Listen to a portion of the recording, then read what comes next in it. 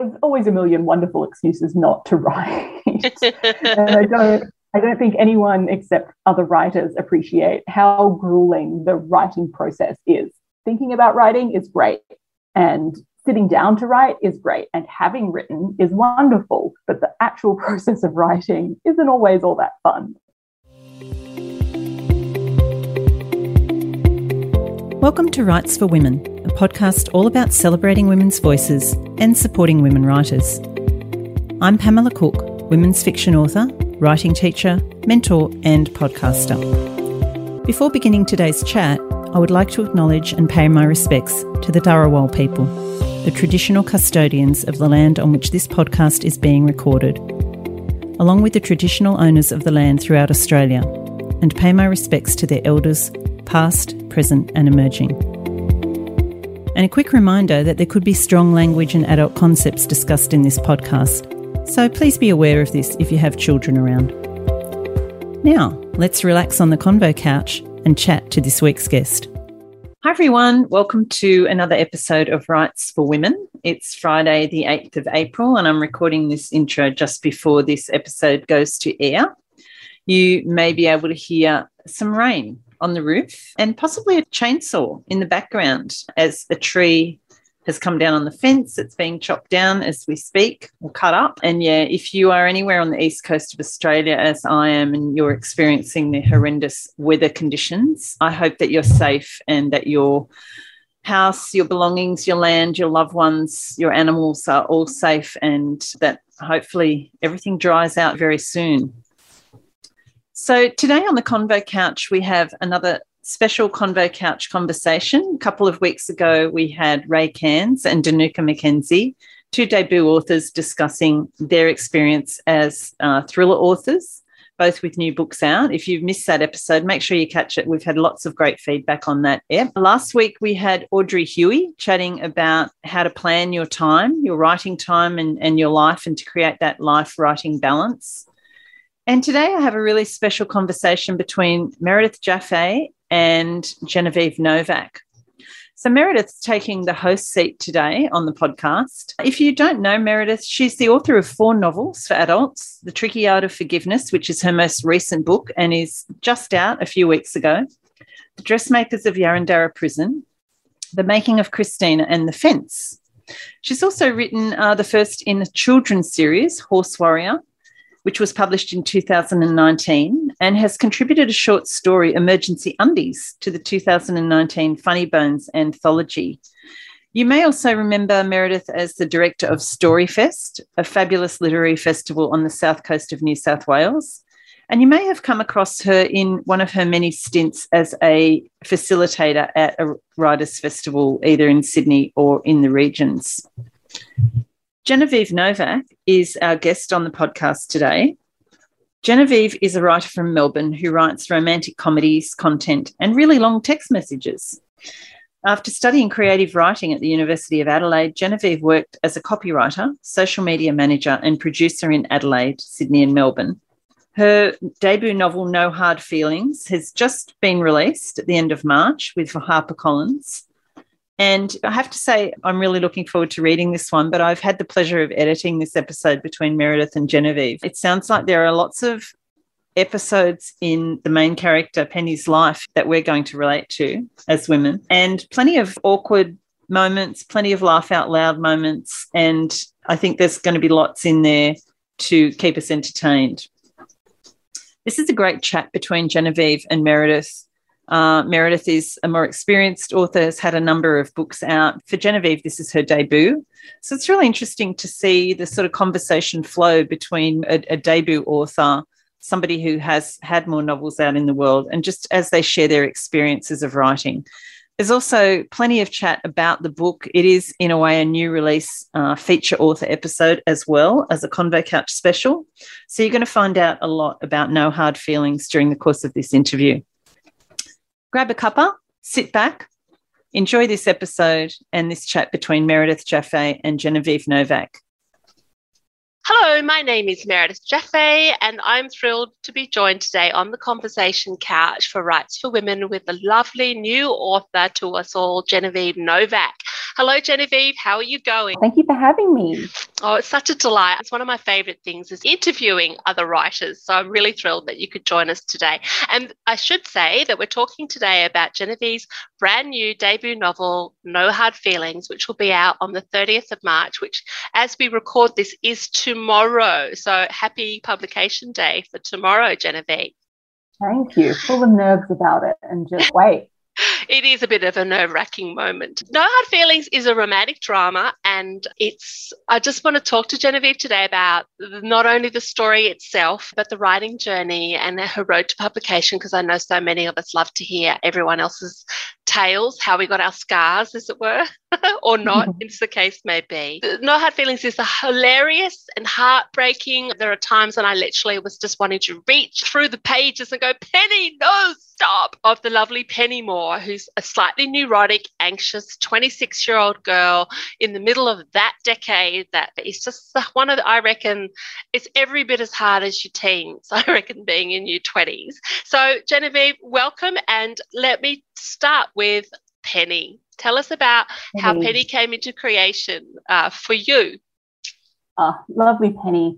I've wanted to write in this genre for a long time. So I've had an idea for someone like Penny for a long time. I've probably been carrying her with me for 15 years. And so when it came time to sit down and write the novel and let's do this, Penny was the only choice. There was no other protagonist that I even considered starting with, because she's been my girl for a long time. And because I'd carried her around for such a long time, I knew quite a lot about her subconsciously. So once it came time to sit down and start writing about her, it was time to dig rather than, I didn't have to explore her. I had to let her wander off and then figure out what that meant myself. So it was a bit of a reverse experience in that way. But there's a little bit of Penny in everyone in their 20s, I think. We're all overwhelmed and confused and panicked and hungover. Relatable is Penny's key trait. She's good and bad in equal measure. I think all of us, Penny is our own worst enemy in so many ways, but that's just aided and abetted by the three sort of key relationship areas that we see in the novel. So we'll probably just tackle them one at a time, but those three kind of circles for Penny are her friendship group. So she's best friends with Beck and Annie and has been for some years. Her love life, which is a walking catastrophe, with the rather dreadful Max, when poor Penny just can't see the woods for the trees with Max. And then she's left a really big secure job because she's bored, and she's gone to work for a smaller agency. She's in marketing, digital marketing, social media kind of person. And she has gone to work for Scout, and she has this boss, Margot, and it's a really bad career move. Went great in the interview, but it's been downhill ever since. So let's just start with her friendship circle with Annie and Beck. So this is one of the moving parts of the story. Talk about that 20-something and the whole relationship online kind of stuff of Beck and Annie.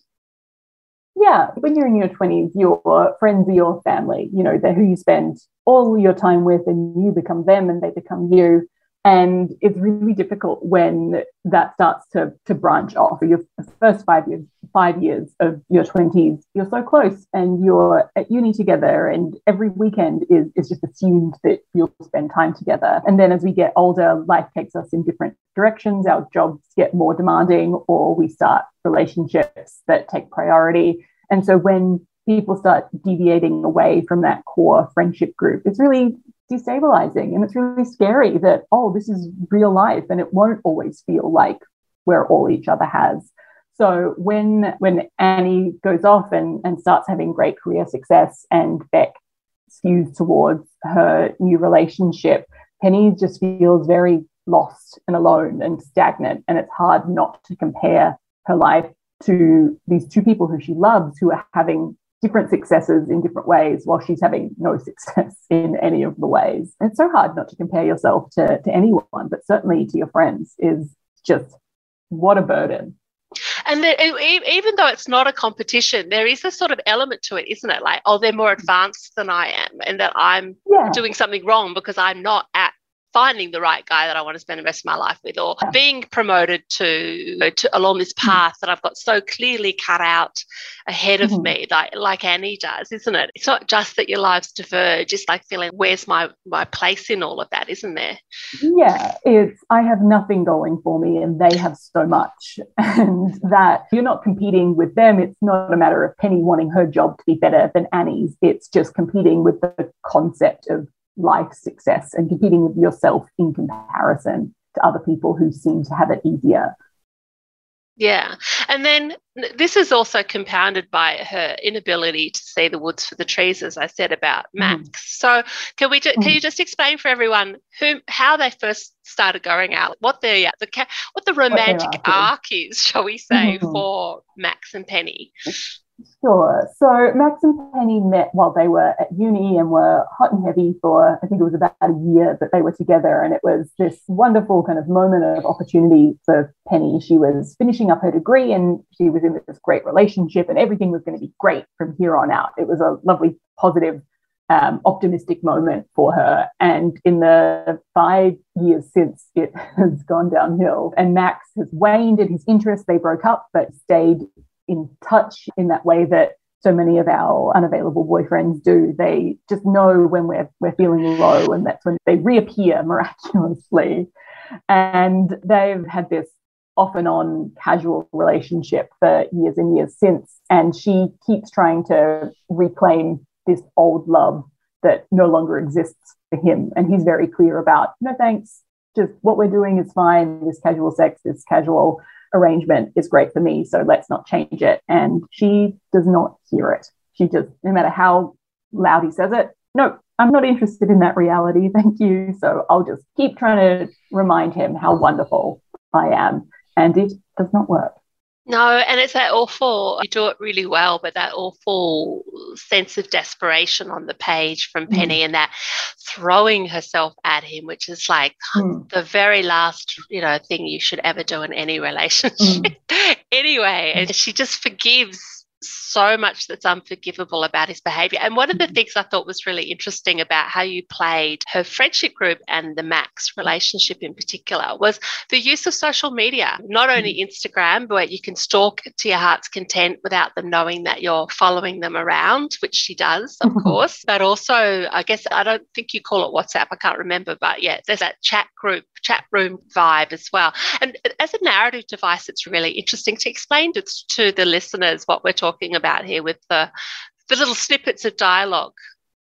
Sure. As a means of communication throughout the book, I use text messages and group chats, largely because it's just how we communicate. If we had to wait to interact with each other face to face, the story wouldn't move along. So the kind of politics of text messages are such an interesting thing to unpack, because whether it's people seeing your messages and not responding, or whether you're looking for subtext in something that I've said that they might not have meant at all. It's a very opaque platform onto which it's really easy to project all of your own insecurities and thoughts, and it's all in your head basically. Whereas in person, it's much easier to understand a situation that you're dealing with face to face as it is behind your phone. It's deliberately murky, and that is used to either people's advantage or disadvantage.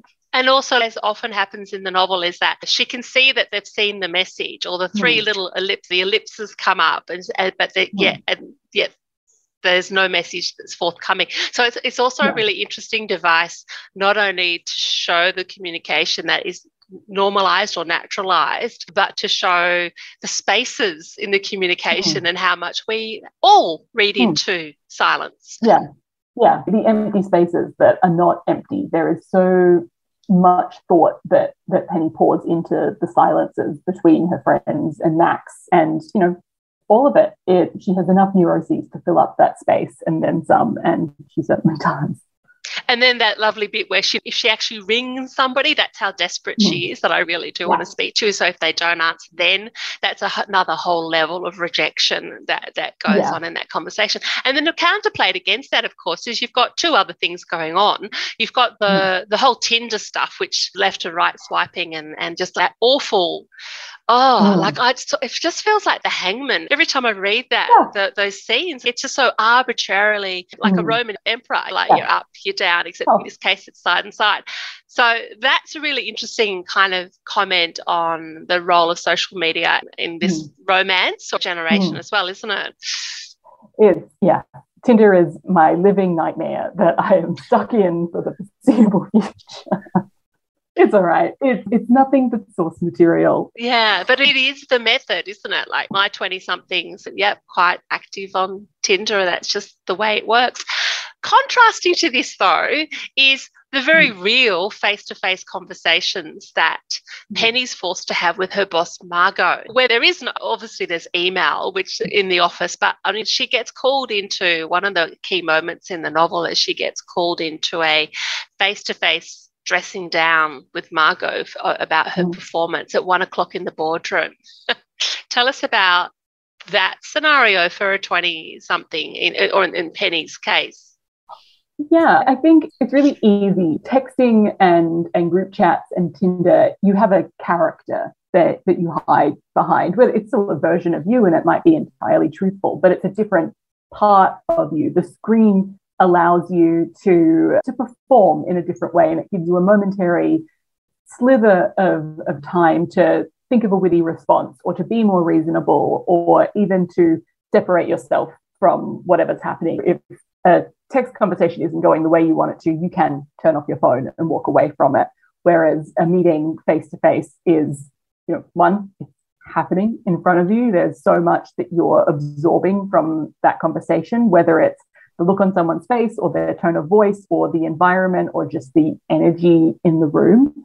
And you can't just walk away and leave. And it's much harder to be quick and funny and reasonable and rational when you're face to face because you're just nervous. They're right there. You can't do anything about it. You've got nothing to hide behind. You're just vulnerable. And especially in performance review or performance management chat with your boss, it's such a vulnerable state to be in that, I fully understand her anxiety attack immediately afterwards. It's a really overwhelming experience. And that contrasted with the text messages is, it's a totally different experience altogether. And it's also, as we were talking about off air, that it's so rare. Like so many people have that awful job, the big job mistake that you leave the security of the job that you've become bored with because the players and the politics, and you launch yourself into the different environment, and then which with all the right motives and optimism, etc., that you're going to make this work, and it just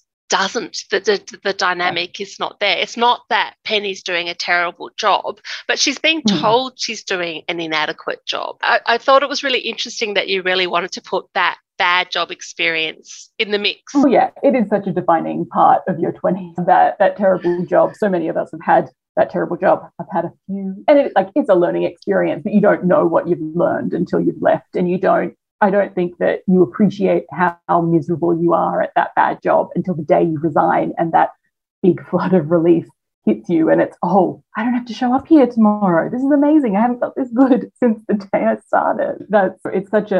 It's so overwhelming when you have a job that you don't enjoy because it's so much of your week.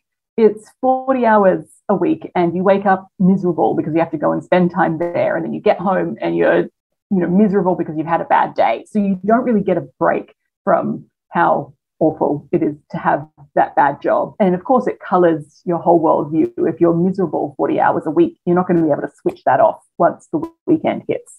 It's that weight is going to carry with you no matter where you go until you suddenly aren't in that job anymore or until your mindset changes. So poor Penny going through it.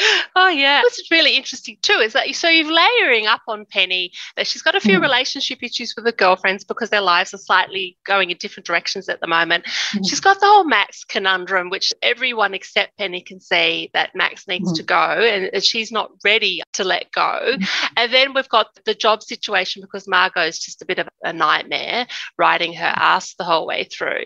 But there's also, and this is I thought was a really interesting, it's integral to the novel, but I was about to say overlay, is Penny's mental health is not great at this stage in the novel either. So she's being impacted upon, but equally how she processes how she's impacted upon is really part of the problem as well, isn't it? Yeah. So, I mean, Penny needed everything to go wrong. She couldn't be one of the characters who her love life is flailing, but her career is going really well and she can hang on to one but not the other. It needed to be everything collapsing in on her to spur her on to make a change. But it worked in the inverse as well, because everything was going wrong because she wasn't well, because her mental health was not great. She made sure that she sabotaged all of her relationships and she didn't have the energy to care about her job. And so all of her negative self-beliefs had to be reconfirmed day to day by being in the wrong relationship, by not enjoying her job, and by every time she is unwell, it influences everything she does. So she couldn't get better without getting worse, and things couldn't get better because she was so unwell. So it was this awful self-perpetuating cycle that needed to really hit rock bottom to improve. And poor thing, she does eventually. But from there, she had so much room to grow and so much could improve for her once that domino fell and it was time to rise up again. She had so much space to do that. And it meant that she really earned her happy ending. So I was just so proud of her by the end of it. Yeah, no, she does. And it's because the reader has that bird's eye view of the narrative, is that we know fairly early on that her mother walked out when she was a baby. So her father's tried to cope with raising her and her brother, but her brother's gone off to live in London. Her father lives out of Melbourne, like out of Melbourne suburbs, so he's not immediate to her life. Part of the great unravelling that's really important is these two other characters that we're going to get to is Dr. Minnick, who's the psychologist that she sees reluctantly, let's be fair. One of her girlfriends has made the appointment, and the only reason she goes to see Dr. Minnick is because she realises that if she cancels, she's going to have to pay the fee anyway. And I think what's really interesting about the way you drew Dr. Minnick is that she is really only about a decade older than Penny, isn't she? That you made her young and relatable. So we know, after unpacking a bit of Penny's trauma, that without having that mother role around her, she's looking for nurture and care. And not every time she doesn't find it, it's very painful. And so Margot is one of the main women in her life, and she's not at all nurturing or caring. And then we've got a Dr. Minnick who is quite nurturing, but it's not a gentle, everything's okay, you're wonderful nurture. She's telling her the truth that you are complicit in all of these bad decisions and all of these bad habits. And okay, I don't like that. That is uncomfortable for me to hear. No, thank you. I'm leaving. So she breaks up with poor Dr. Minnick 3 or 4 times before she accepts that, oh no, this is a safe place. It's just an uncomfortable conversation to have. So yeah, poor Penny is trying to solve her childhood trauma in every relationship that she has, whether they're professional, platonic, romantic, any of them. She is a wounded small child who's looking for either comfort or continuity, and she has to work through a lot before she's ready to make those changes. Yeah, poor thing.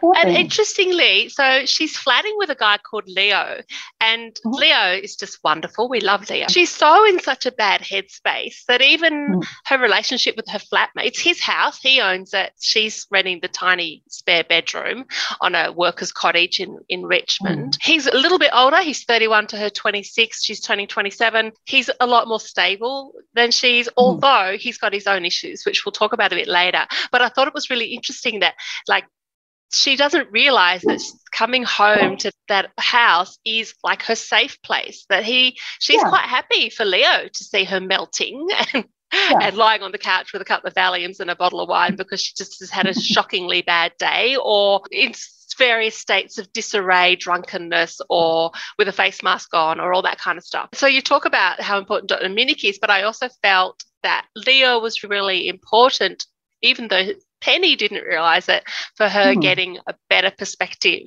on where she needs to be in life.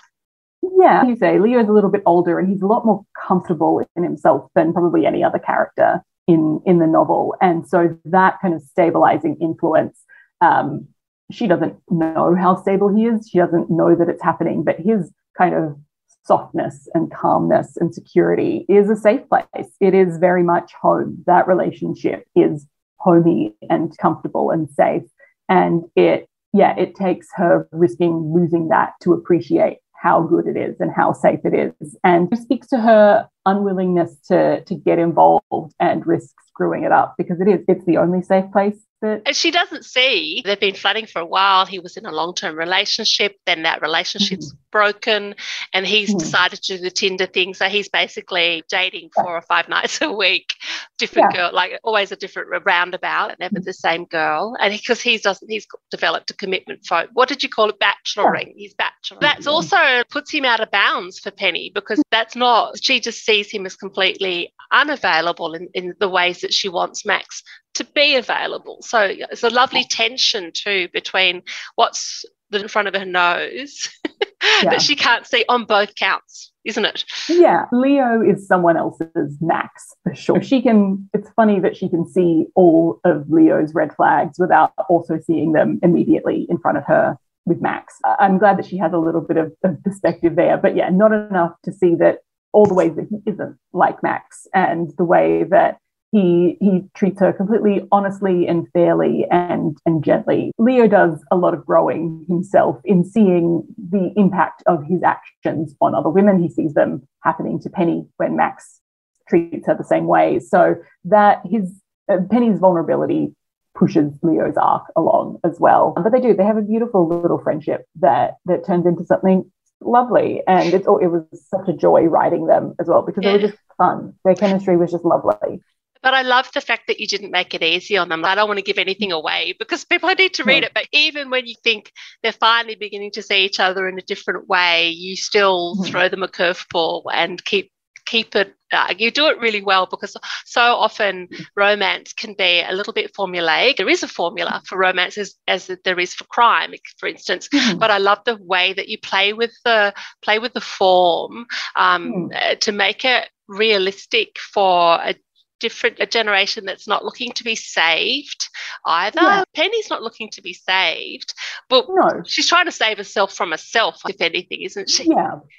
Yeah, I think that Penny would enjoy being saved. In theory, she wants someone to come in and make it all better, but the problem is that she's the one that's making it worse. So even when someone swoops in to save her, she's right there screwing it up again. So even if someone is willing to save her, there's no doing it. She has to be the one to do it, because she is the problem. Yes, exactly. So, and even once they establish that, okay, there is something here, it's not enough to have just a mutual interest. She still has things to work through before she can be in the right relationship. So it's not a matter of just the right person. It's the right person at the right time when you're open to it. So there was a lot of hurdles for her to jump before she was ready for happiness in any form, whether that was in her friendships or romantic relationships or at work. And also, I think it was really important too that, whatever the romantic resolution was, that wasn't a rebound from a bad place, that she, like you were saying earlier, that her character needed to grow so that we felt satisfied at the end of the novel. That's your bargain with the reader, isn't it? That you felt satisfied at the end of the novel, that Penny had reached a better place and she was stable, or more stable in that place than she was when we first met her, when she was completely not. Yeah, no, absolutely. And we give her a happy ending, but the ending could have been different, and she could have ridden herself off into the sunset, and that would have been just as valid a choice, and she would have been just as okay at the end of it, because she was better. It wasn't, yes, her circumstances had improved, but she would have still been just as miserable in different relationships in a different workplace if she herself hadn't made such wonderful progress. Her love story is with herself in the end, more than anything. And I also feel that she's comparing her circumstances to people like Beck, who's on the marriage path because she's sick of being a renter, she's sick of this, she's sick of whatever. But I also think it's that need to also in your 20s is to figure out what you don't want out of life. It's just as important as figuring out what you do want out of life. And so there is an element too that Penny's actively rejecting the Beck model as well, you know, and the work model that she's accepted, and as well as the sexual relationship model that she's accepted. Yeah, it is hard to learn.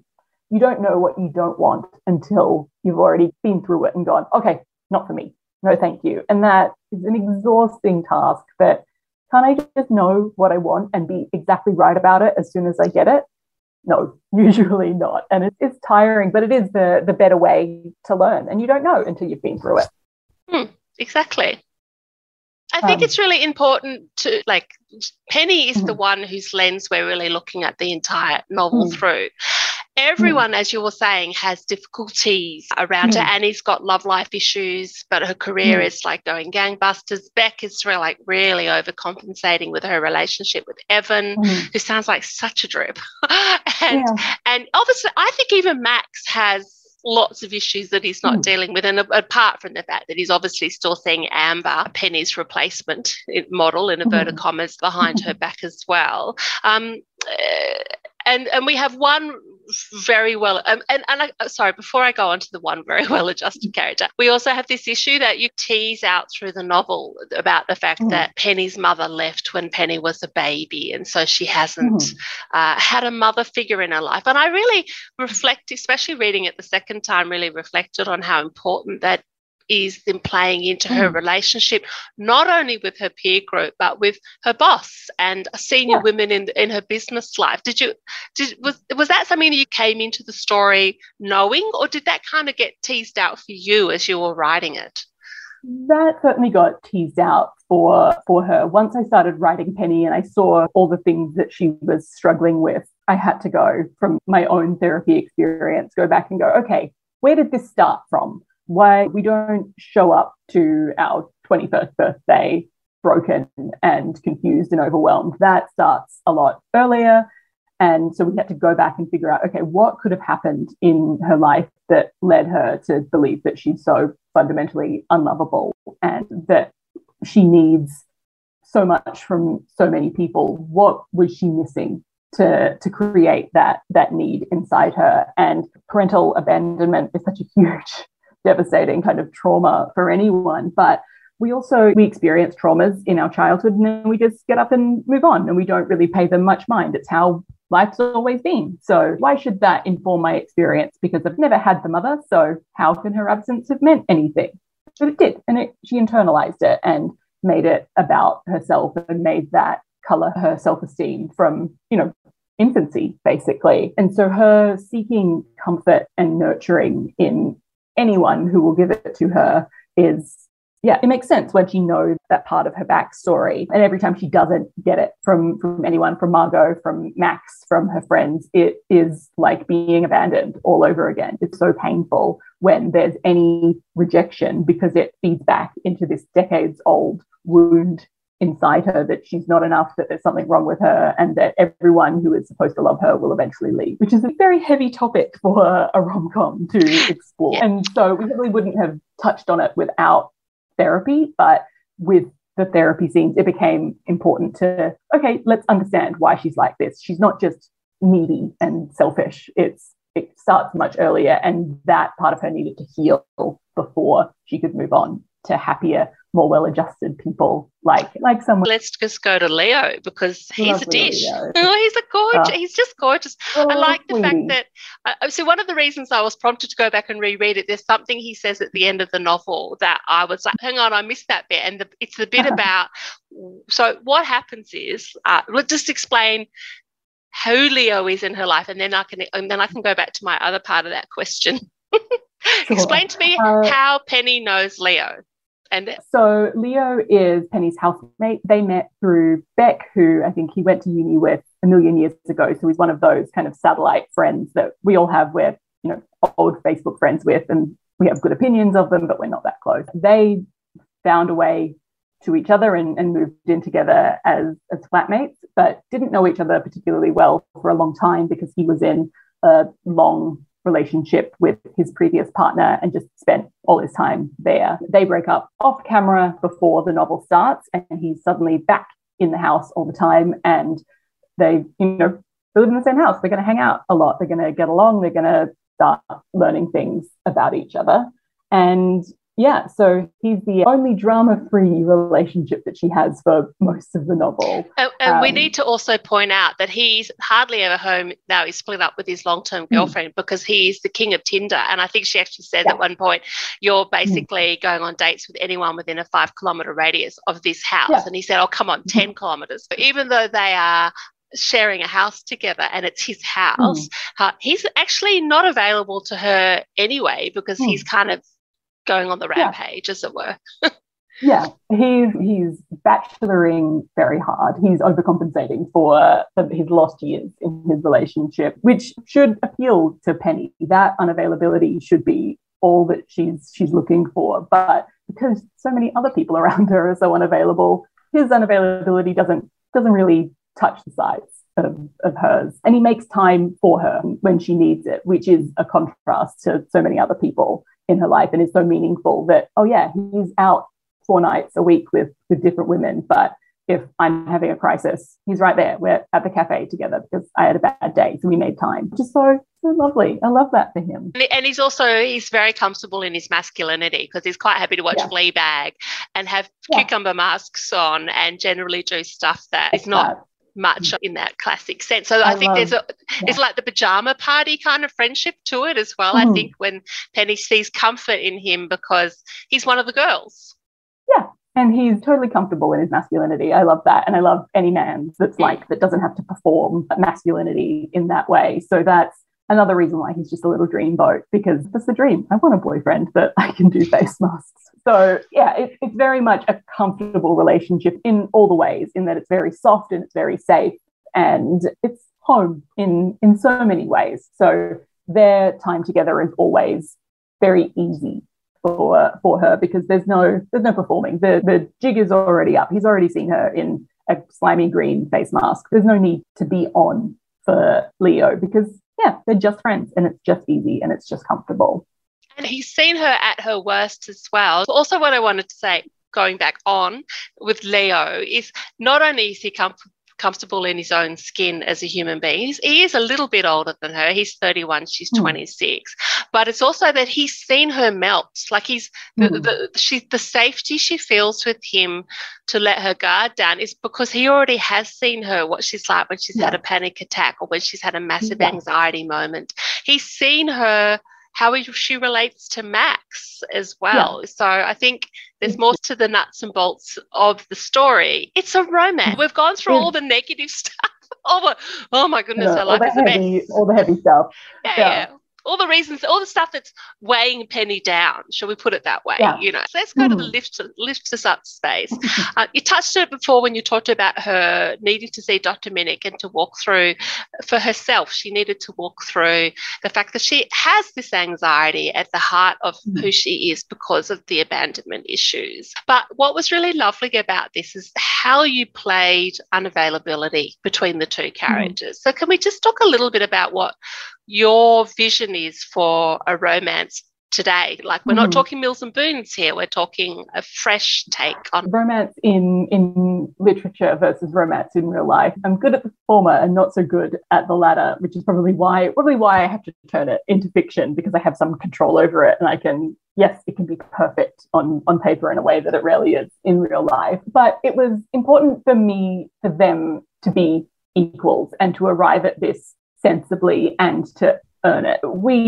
I feel that there is plenty of foreshadowing from the second chapter onwards when they Penny and Leo first meet on the page. There is, I can see, maybe because I'm too close to it, endgame starts right there. But there is a whole lot of journeying to go on before they get to that point. Both of them need to grow and change. And of course, it being first person present tense, Penny is the growth that we see, but Leo's changing a whole long the way as well. He goes from this toxic bachelor type who's very Max-ish to being vulnerable and safe and generous with one person in particular. So all those times we think, no, I can change him. This time we made it true. So that's nice. But yeah, they had to be equals, and they both had to be ready for it at the right time. And I didn't also want him to be this doormat that she could walk all over and treat terribly. And he's just there following along like a lovesick little puppy and takes all of her bad behavior and just forgives her for it. That isn't reflective of life. It's not satisfying for the reader. And it's not fair for poor Leo, who's just lovely and deserves everything that he gets in the end, but doesn't deserve the treatment that he gets to get there. So that's that element of realism to it, and the push-pull and the security that he has, and his ability to say, no, I deserve better, do better, was an important part for me there, because she had to earn her happy ending, and he had to make sure that he deserved what he got as well. Yeah, and I think going back to what you just said before about Leo changing, it's not all because of Penny either. Oh. And I think there's also that what I liked about the writing was the fact that we got to see his arc of him needing to cut loose, and it's almost like a brotherly affection from Leo towards Penny to start with, and then evolves. And of course, like all relationships in real life, they evolve at a different pace to each other, and that's where a lot of the narrative tension comes in as well, isn't it? Yeah. And he doesn't change for Penny, but I think his insight into Penny could be any of the women he dates early in the book, and he's seeing the other side of the effect of that behavior. He's very much Max to some other off-screen girl, and seeing Penny come home and be undone, and the sitting around and waiting and the stressing about it, knowing that, oh, I'm doing that to someone else, and refusing to take responsibility because I'm upfront about it, the same way that Max is upfront about it. A really interesting perspective.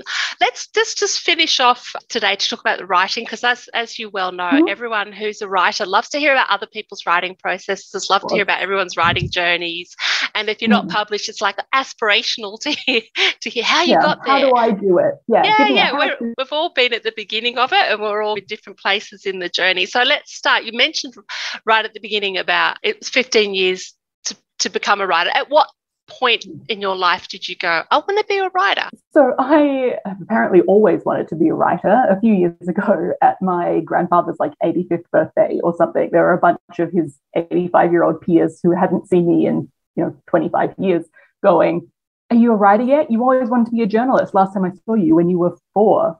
Oh, what did I? Okay, great. I've always wanted to be a writer. So that has been with me for a long time, longer than I remember. And I wrote bits and pieces of drippy fiction in high school that never went anywhere, and if I read them again now, would just be mortified at how terrible it was. And I did a creative writing degree once I got to uni, because I loved stories and wanted to write, but I didn't know where that might go. I thought I'd like to go into film maybe, but it just didn't end up being my medium, so I stuck with writing in some capacity from there onward. And as I left uni, I thought I'd like to write short fiction and essays, but never got any traction with any of that, and eventually became an advertising copywriter. So I was writing in that capacity. I was paying the bills with writing, but it's not the same at all. And you don't write creatively when you're writing full-time for work as well. It just saps that energy from you. So I didn't write for the longest time. But then my 30th birthday was around the corner, and I thought, oh, I haven't got anything to show for this. I'm happy with my life, but I don't have this crowning achievement. I've got friends who have had babies and they're just in love with their little people, but I don't baby in that sense. So I needed to write my novel before I turned 30 for my self-esteem. I had to tick that one off and be proud of myself for that. I started this about 3 or 4 months after my 28th birthday. So I had a little bit under a year and a half to get it written. And I did.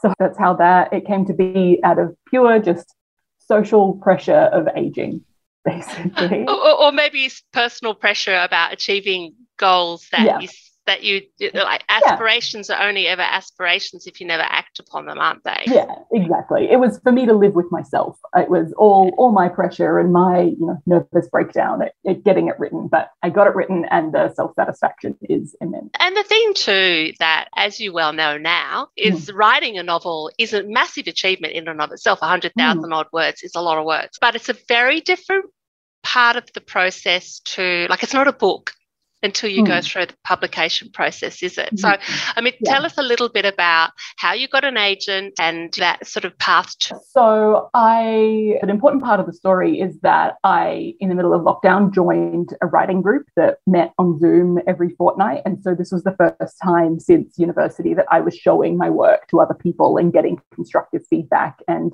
understanding what it meant to write a very long form piece. That feedback from them was important to shape the story and to improve as a writer. But they also opened up my mind to the concept of a manuscript assessor, which I didn't know existed before I joined the group. Would never have thought to fathom that a manuscript assessor exists. And I knew that publishing is an odd, fickle, small pool, and that I only had a couple of chances to meet with publishers or submit work and get my work written before it was just a complete write-off. And no, this person has written 3 terrible novels and we're no longer opening emails from her. So I needed my manuscript to be in perfect shape before I sent it off to anywhere. So I reached out to a manuscript assessor and paid a very large chunk of money to get it written and have notes made for that, which I was, again, happy to do because I wanted it to be perfect and infallible before it went anywhere. From there, she gave me a couple of names that she thought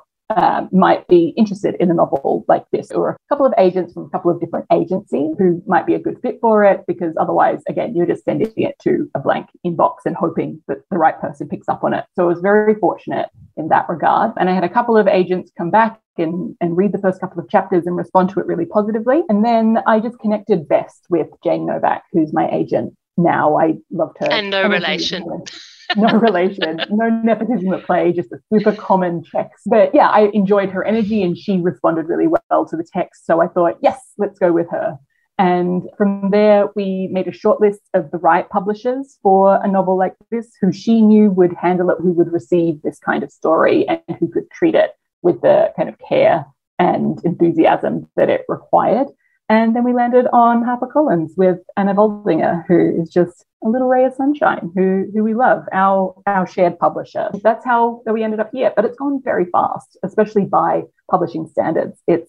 I only posted on Instagram this morning that today, a year ago, I finished the final draft of this novel. And tomorrow it's on shelves. So very fast. Yeah, and it is. And how did you find? Like, you had a manuscript assessment that which is obviously a blessing in this scenario, and then how did that set up your expectations for what the editorial process would be like? Because I'm just imagining you're going, well, all the work's done now, and then you go into editorial and they're like pulling it all apart again and putting it back together.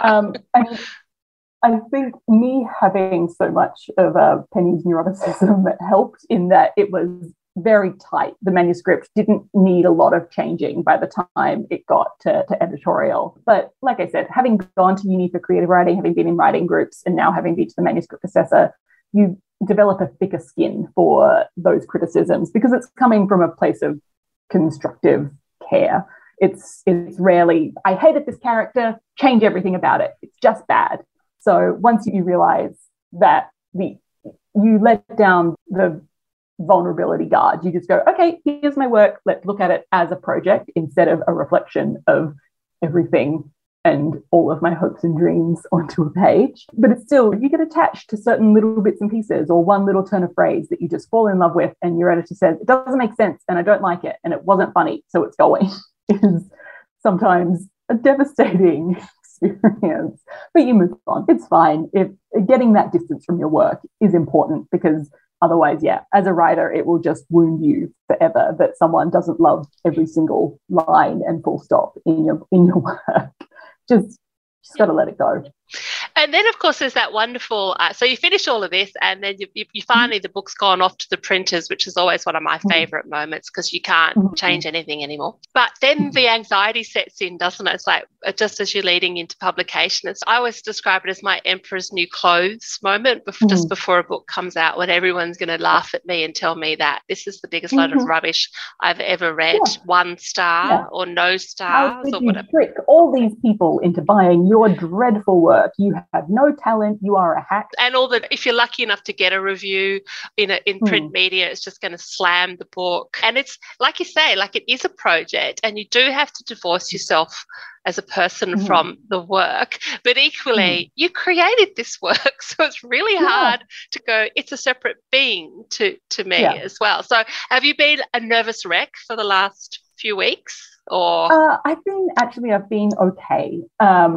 I think because I spend so much time in my head, and my therapist has worked with me quite a lot in the lead up to this, I knew that I would be so nervous about it, so I've done everything I could to barrier myself against it. And today I'm feeling a little nervous, and I think tomorrow I will be very sweaty and embarrassed and hate everything. But so far, everyone has been just super duper lovely. And most of the kind of immediate feedback I'm getting is from Instagrammers and BookTokers and things like that. So everyone has been super lovely there. I have had one kind of full objective review from an industry publication that was really lovely, and they had one point of criticism, and I have not stopped thinking about it for about a month and a half. And it wasn't even criticism, it was just this, whatever, was this? And no, have not stopped thinking about it for a single minute.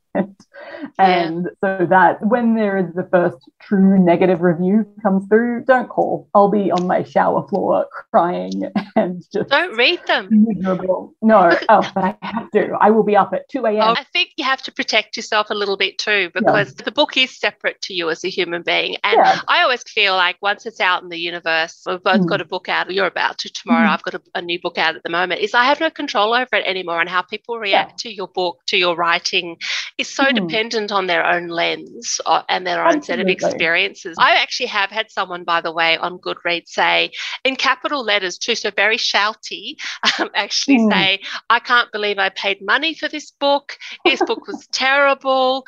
And it was a bloke, and just gave this big rant. He said, I'm just want you to be clear that I'm not being paid to comment on here. This is my own hard-earned money. And I have to tell you, I'll be honest, I did laugh, not at him, but just like, why would you waste your time and energy posting that? Like, why don't you just go, I hated this book, and throw it against the wall and just be done? Like, there's so much energy to carry with you as well. And it's more about them and their need they're carrying so much negativity, and they have to get it out somehow. So they're just directing it at you.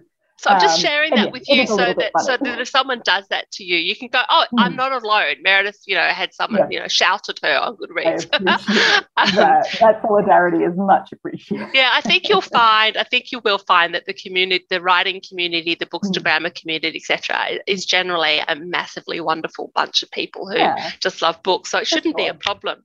Now, the other thing everyone always wants to know about is writing rituals. Tell us a little bit about, did you get yourself into a rhythm? Did you get yourself into a routine with? So No Hard Feelings was easier in that regard because we were in lockdown in Melbourne. So the lockdown was endless for nearly 2 years. So I had every excuse not to leave the house. I had nothing to do but sit around and write. Me and my dog in the apartment, and I got through all of Netflix in about 2 weeks. So there was nothing else to do. I do still work full time, so I'm fitting in writing around that. But, if I stay at my desk for an extra hour or two after I sign out of Teams in my email, then, okay, I can get a good couple thousand words written. And then every weekend was dedicated to writing to get that done. So the highlight of that whole experience was getting to leave the house on a Saturday morning to go out and buy a coffee and a croissant. And then I would sit down and start writing and work through those. So that was a beautiful routine for that one. For the next manuscript that I'm working on is a little more difficult without lockdown, because there are just so many other things to do, and there's wonderful promo stuff to do for No Hard Feelings, and there just isn't the same amount of time to get it done. So it's proving a little bit more frustrating, but the coffee and croissants are consistent. So that's, can't complain about that. Yeah, no, I'm glad that there's a work in progress. And are you writing another romantic drama, or have you decided to change tack? No, so staying within the genre, this one shouldn't be as emotionally heavy as No Hard Feelings. I think I decided to give myself a little bit of a break and my heart could relax a little for this one, so it won't center around mental health in the same way. And I know that a story can change very much from the first time you sit down to write it versus how it ends up being on the shelf. So I won't go into too much detail about it, but the basic premise is that a serial monogamist takes some time off dating and doesn't do a very good job of it. This one is much more fun, and she's very funny and very good humor-wise. It's a lot of fun, and I've been laughing at myself, which is always the best. I'm my favorite audience, so I'm enjoying it. That is so important. I'm really glad that you said that. When you're writing that first draft, it is for yourself. And if you don't touch your own heart, don't make yourself laugh, don't have all those magic moments, then it shows in the writing, I reckon, don't you? That it just, you need to, there's an element of, you've got to put your heart on the page if you want other people to respond to that. Yeah, you can tell when an author has loved what they're doing and there's warmth to it. And I certainly feel like I'm all over the pages of No Hard Feelings. And there are particular scenes I feel that read much more warmly and very richly because I have found my groove in this and I really love this scene in particular, whereas this one I don't love as much. And I think you can see that, and it's so much more enjoyable when you read a book and how much fun that author had writing it. You can feel that. And it's such a large sacrifice of your time. If you're not having fun in the writing, then there's so many other things to do. Sure. There's always a million wonderful excuses not to write. And I don't think anyone except other writers appreciate how grueling the writing process is.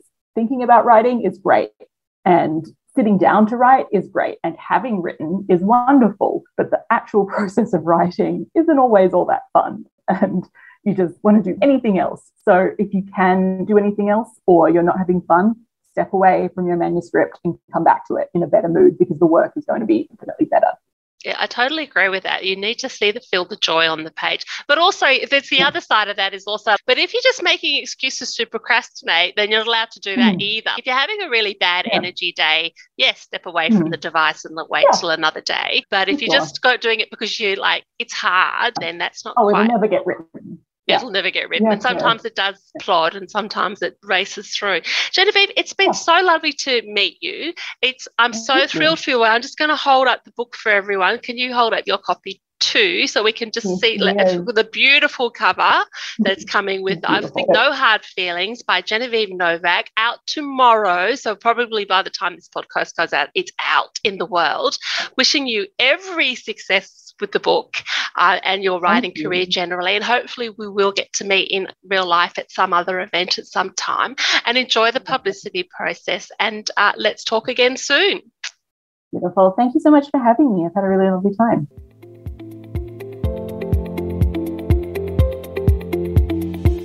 Thanks for listening to Rights for Women. I hope you've enjoyed my chat with this week's guest. If you did, I'd love it if you could add a quick rating or review wherever you get your podcasts, so others can more easily find the episodes. Don't forget to check out the backlist on the Rights for Women website. So much great writing advice in the library there. And you can also find the transcript of today's chat on the website too. You can find details on the website on how to support the podcast through Patreon and get exclusive access to the extended audio and video of the monthly craft episode. And you can connect with me through the website at rightsforwomen.com, on Instagram and Twitter at W4W Podcast, the Facebook page Rights for Women, or find me and my writing at pamelacook.com.au. Have a great week, and remember, every word you write, you're one word closer to typing the end.